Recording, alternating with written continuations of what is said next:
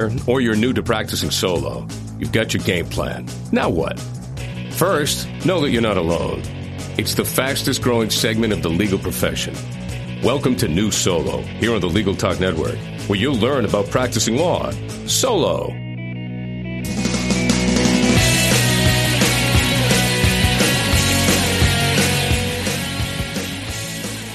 You've heard of Firm Manager. You've seen ads for Firm Manager. Now you can try Firm Manager free for 30 days at www.myfirmmanager.com/LTN. Firm Manager is the web-based matter management application from LexisNexis that lets you run your practice anywhere, anytime, including your desktop, laptop, mobile phone, or iPad.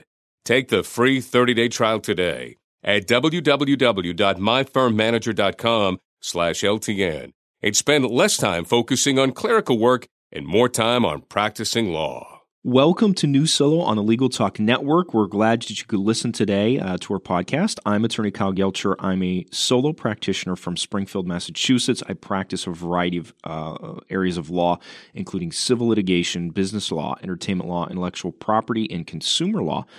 Today on New Solo, we're going to talk all about the things you may not have learned in law school if you're a young lawyer, and all the things you may be facing if you've left a larger firm and now you're starting out on your own or you're with colleagues in a smaller firm. Today, we're going to take a look at solo attorneys and international law as a practice area. Joining me today is Attorney Charles A. Whittier. Charles has been a licensed attorney since 1980, and he's the managing partner of the Whittier Law Firm from New York. He is a graduate of the University of London Law School. Mr. Whittier is a specialist in the field of international trade and cross-border transactions. Welcome to New Solo, Charles. Hello, Kyle. Thank you for being here today. I'm going to delve right into it. For a new lawyer starting out or even a young lawyer who has been a solo practitioner for a few years, how can someone develop international law as a practice area? Well, Kyle, I think one of the first things to do is to distinguish between private and public international law. International law is not a monolith. Public international law has to do with treaties, international agreements, and multilateral cooperative proposals between countries. Private international law, on the other hand, is private individuals, be they companies or actual people, who are engaged in cross-border transactions, and they are applying sometimes these very multilateral agreements to their private transactions. And what you're doing is you're representing one or the other party on one side of the agreement or the other, and you are trying to protect their interests as you would in a domestic situation. So to answer your question, I'm sorry, Sure. If you wanted to get started, you need to make first that determination. Are you going to be involved in public or private international law? Now, I'm an international trade attorney, so that's private international law. And I would say if you were going to take that as a course of practice, you would first have to become familiar with the terms and solutions of international trade. That's a plethora of things.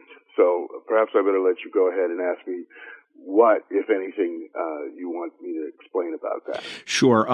As far as the private international law, what are some resources that would be beneficial in creating or developing the practice area?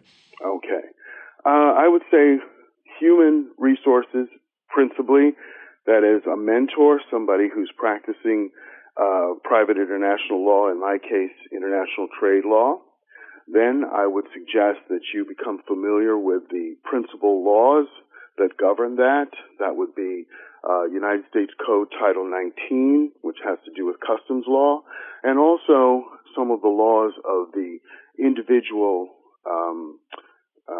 U.S. departments, such as Food and Drug Administration, the Fisheries and Wildlife, ATF, okay, and they all have laws which regulate the import and export of certain commodities to and from the United States. What are 3 tips that you could give to a new lawyer who is building a private international law practice? Well, I would say that one of the first tips is to determine whether you're going to be in public or private international law. Mm-hmm. Now, let's just say you choose private international law, because if you were going to do public, you would probably want to get a job with the government. But if it's private international law, then you would, as I say, first determine what aspect of it.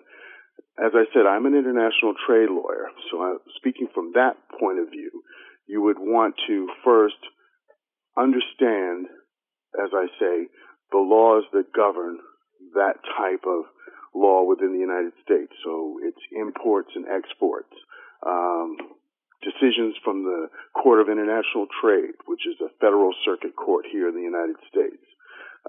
You would also want to have a look at turnkey contracts. And when I say turnkey contracts, I mean examples of contracts which have performance in at least two different countries. So you may have a supply contract where commodities are coming from a country in South America and are going to be delivered to the United States. You may have a contract where certain expertise and technological commodities, let's call it, are being transferred over to a country in Africa. And in that contract, you're supposed to supply plant, materials, expertise, spare parts. You've got a contract that's probably going to last over several years, so you need to have specific knowledge, or at least be familiar with the provisions of that type of contract. Third, I would say that you need to definitely develop a network of international lawyers, business people, and other resources of expertise. And when I say expertise, I mean linguists, politicians, sometimes bankers, financiers. And the reason I say that is because you will find sometimes that you'll have to give advice on aspects of a deal which have ramifications in another country. So by having a network of lawyers that you can call on, business people, you will be able to properly advise your client as to what exactly would be the ramifications in the country in which they're going to operate.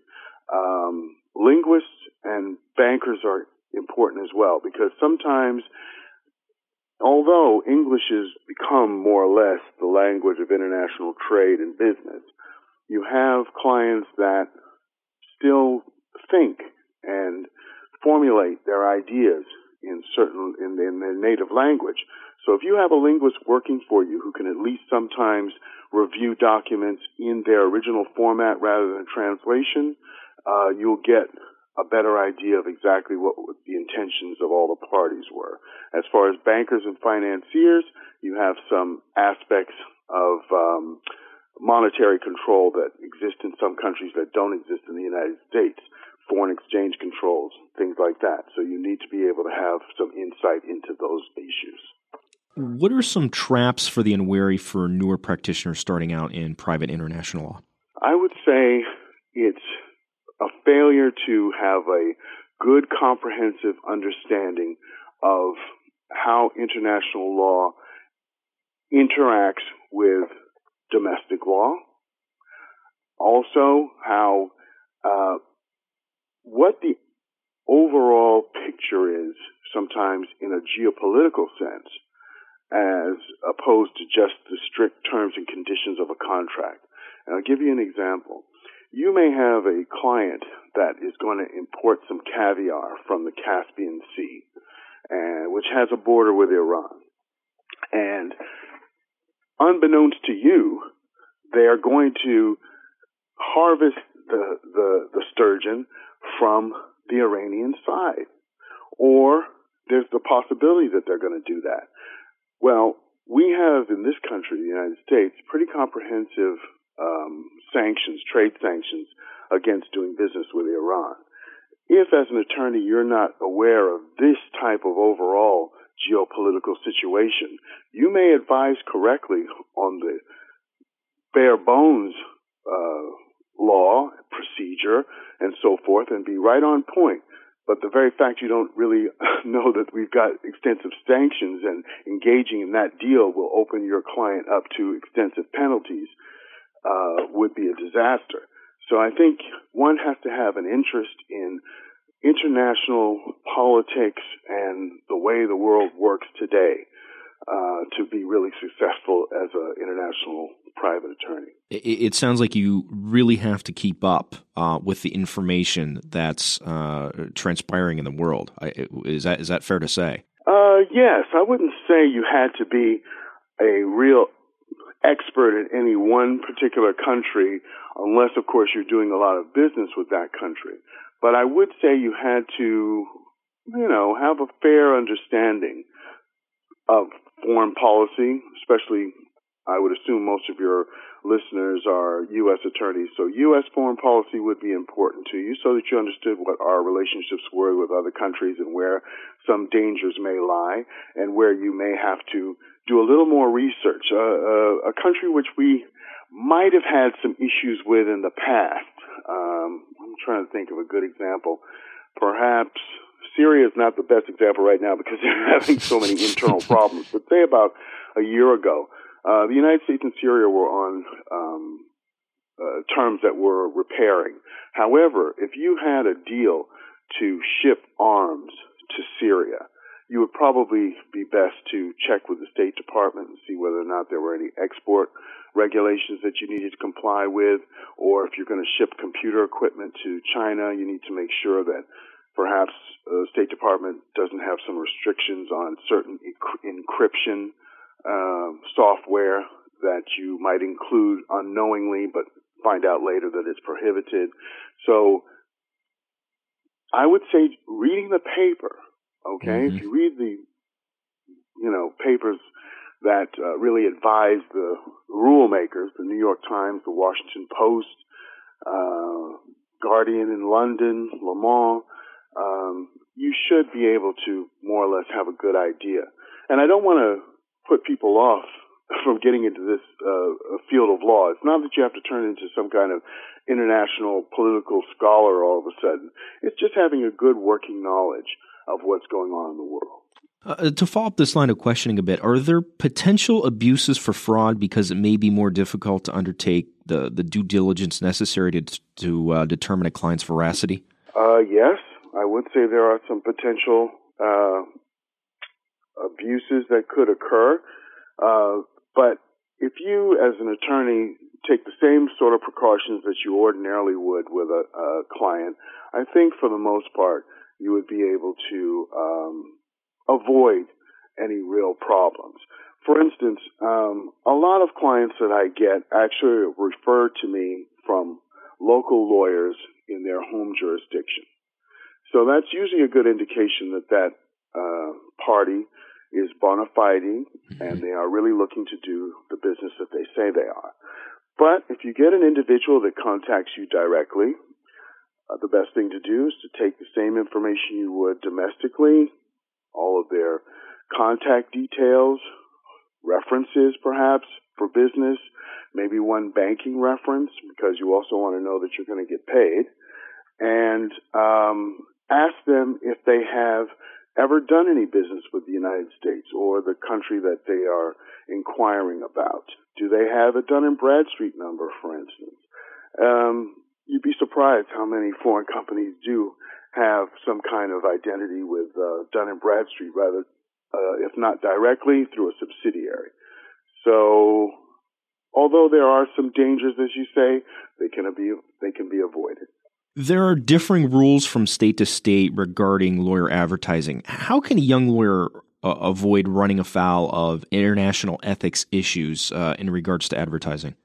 Well, primarily, although you're practicing international law, private international law, you are a member of the bar of the jurisdiction in which you were admitted.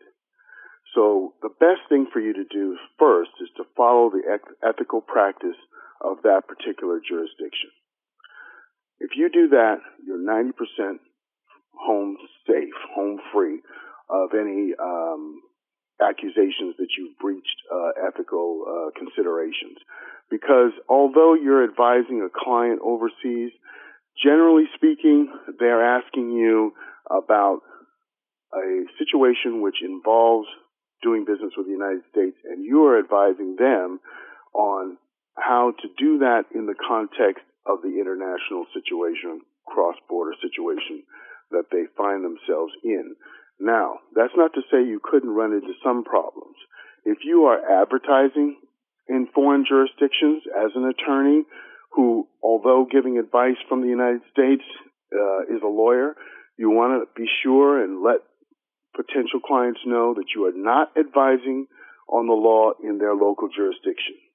You also would like to talk to perhaps local lawyers there and maybe even the National Bar Association of that country to make sure your advertising is in compliance with their ethics rules. And then I might say, Kyle, just one other thing, and that is you have customary issues. What's in bad taste in one country is not the same in another country. So you just want to make sure that whatever you're saying or however you're saying it is not an affront to people in that local jurisdiction. What provisions or advice would you recommend in regards to malpractice insurance? Well, malpractice insurance is something that you definitely need to have, as any attorney, I would think. But as regard an international or attorney practicing private international law, you are alluding to a situation which has not been fully developed in the law. That is, the practitioner, are they subject to laws, ethics laws of another country, malpractice laws of another country? Generally speaking, no. If you are not advising on local laws, you're not putting yourself out as a local attorney, then you should be free and clear from any foreign legal malpractice transgressions. But you have to take into account that you will be advising clients even if they're located outside of the United States. And in that regard, you need to make sure that you comply with local professional ethics strictures so that you don't fall foul of legal malpractice in this country. And I say that because you get situations sometimes where attorneys in the United States who are familiar with international law and practice will advise foreign clients, but perhaps not take as much care in certain aspects of that advice for fear that by consulting with a foreign colleague, they may lose the client to that colleague, or it will cost them more of the retainer fee than they had budgeted for. And if it's found later that you should have taken that advice and you get a but-for situation, i.e. the client would not have lost the case but for that mistake, then you may be open to legal malpractice by that foreign client bringing suit against you here in the United States.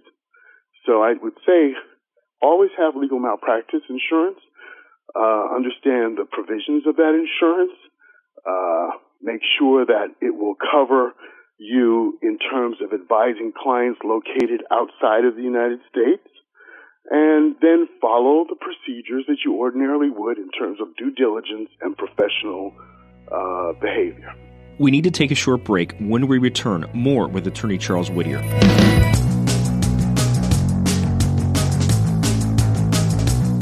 Want to stay in touch with the Legal Talk Network and get our shows automatically? RSS provides home delivery. You don't have to remember where to click. The good stuff comes right to you, automatically and free. Just go to LegalTalkNetwork.com and hit the RSS button at the top of the page. It says Our Podcast Feeds. Now you'll be all set. If you like listening to New Solo, you might also like the Unbillable Hour on LegalTalkNetwork.com. You never have enough friends or followers, right? Check out Legal Talk Network on Facebook and Twitter. LinkedIn, too.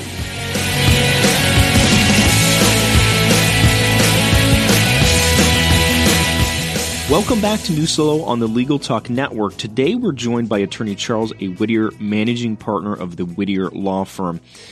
Charles, would you recommend a new lawyer start a private international law practice? Yes, Kyle, I would actually. I'd highly recommend it. International lawyers, especially in my field, international trade law, are very few. Most of the major law firms, yes, they do have them, but they usually are representing very large clients involved in billions of dollars of trade, and let's call him the medium-sized importer-exporter, can't really afford their services. So there is a great scope for new lawyers who are familiar with import-export trade laws and customs laws to find that there's a quite good gold mine, a seam, if you will, of clients that have been untapped. And which organization should a new lawyer join that would benefit a private international law practice? Well, I'd say the premier association is the International Bar Association. You also should look into usually every state's bar association has subcommittees that specialize in different areas of the law. Here in New York, the New York Bar Association has its international subcommittee, international law subcommittee. So that would be a good one to join. The other aspect I would highly recommend is with regard to arbitration. There's the American Arbitration Association. There is the International Arbitration Association, and these are all open to lawyers who are called to the bar, admitted in their own home jurisdictions, but who are interested in arbitration. And if I can just digress for a minute, usually when you establish contracts for international trade, cross-border transactions, turnkey contracts, you will usually put in their provisions for arbitration as opposed to going into regular civil court in case of disputes. The reason for that is it costs less. It usually takes less time to resolve a dispute, and the parties can a lot of times enter into some kind of mediation even prior to going into arbitration to settle their differences so that it's much more cost effective for the participants in any particular transaction. So arbitration associations are very important to international lawyers. I would also just like to add to that associations of other related professionals like customs brokers and freight forwarders. Customs brokers and freight forwarders are the technicians of international trade. They are the ones who are licensed to bring in the goods of the importer through customs. And freight forwarders are licensed to take those goods from one point to wherever the final destination is of those goods, i.e. from the port. They are in constant contact with the actual players in international trade. So if you join those associations, if there are any problems with the clients of customs brokers and freight forwarders that require an international trade lawyer, they will contact you. And that's a great source of clients as well. And how do you, aside from that, mentioning that, how do you develop clients internationally? Well, it's a matter of target marketing, like most things. I'm going to speak from an international trade lawyer's position right now. That's what I'm best suited to do. I would say that, again, as I said, contacting or joining local customs brokers and freight forwarders associations is one way. Also, every foreign embassy down in Washington, D.C., and also they have consulates in New York City because of the UN. Most of these have what they call a commercial attaché. And the commercial attaché's job is to promote trade and business between their country and the United States. And a lot of times they are interested in international trade lawyers' information so that they can pass it on to business people in their own country who may need an attorney in the United States for one reason or another. And that is a very good way for you to get straight to those people who are involved in international trade from a particular country in the world. So even particularly if you are someone who's interested in specializing in a region of the world, like Southeast Asia, South America, Africa, that's a good way for you to hit a lot of countries and get some good initial information about their business practices and the potential for doing business with them as an attorney without even having to leave the United States or spend too much on phone calls and other communications. And you'll be speaking with somebody who's specifically tasked from that country to advise you on how you can get in touch with their commercial participants. One final question. What is the best piece of advice you have received? It depends on what you mean by the best piece of advice, i.e., concerning what? I don't mean to be pedantic, but I assume you mean in terms of the practice of law, the practice of international trade law? Certainly. Anything that would assist a new lawyer in starting out a solo office. Okay. Well, with that in mind, I would say costs. Whatever you're going to do, cost out what your overheads are, and make sure as best you can that you are charging for your services what it's going to cost you to provide them, in addition to whatever percentage of profit you think is reasonable. And I say that because one of the things that's happening in the world today, because of the economic situation, is clients are being advised by all kinds of efficiency advisors that you must try and cut costs everywhere you can. And legal services is one of those areas. Now, what happens is they may not consult an attorney as early as they should, so what they'll do is they'll come later when it's kind of a bad situation and they really need your help. Now, the problem is it may be that whatever you are charged to do with them is going to take a certain amount of time. They're going to want to try and get you to, cut your fees or commit to a specific number as far as how much they will have to pay no matter what happens. I would say the best advice I ever got from an attorney was to avoid that, resist that. Let them know that the situation is such that you have to charge for your time. Now, you can negotiate with them about maybe phases. Well, we're going to take an initial retainer and we're going to go to this phase of whatever we have to do, and then we can reassess. If you want to go forward, it's fine. But just understand that, as Abraham Lincoln said, a lawyer's time is his money. And if you lowball yourself, you'll find you'll be getting in trouble very quickly because you won't be able to come out of a case easily. The courts don't like to relieve lawyers just for non-payment of fees. And you will find you're spending a lot of time to avoid malpractice, because if you're the attorney of record, you've got to perform to the professional standard, yet and still, after a certain point, it's not paying you. That would be my best advice. Well, thank you, Charles. Well, that about does it for this edition of New Solo. Remember, you can find all of our shows at LegalTalkNetwork.com.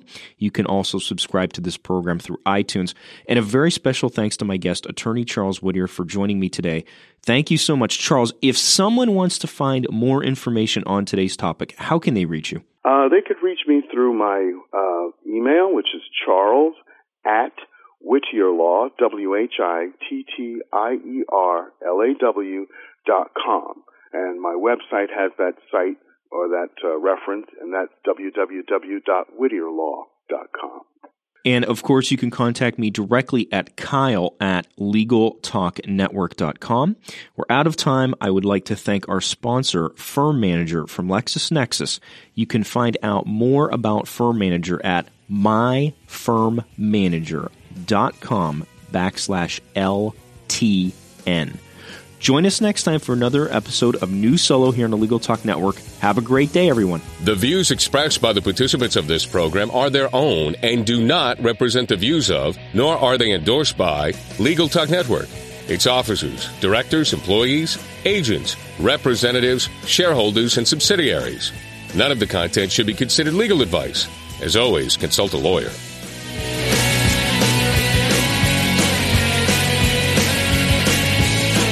Thanks for listening to New Solo today. Hope you'll listen to next month's edition with attorney Kyle Guelcher, right here on the Legal Talk Network. And a reminder to check out Firm Manager at myfirmmanager.com/LTN.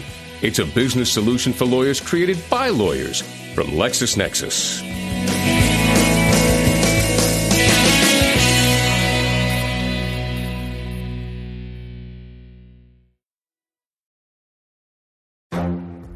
The Lunch Hour Legal Marketing Podcast, your resource for the tips and tactical advice you need to grow your business. Plus, keep up with the news and commentary you crave to stay one step ahead. It's hosted by me, Guy Sakalakis. And me, Conrad Som.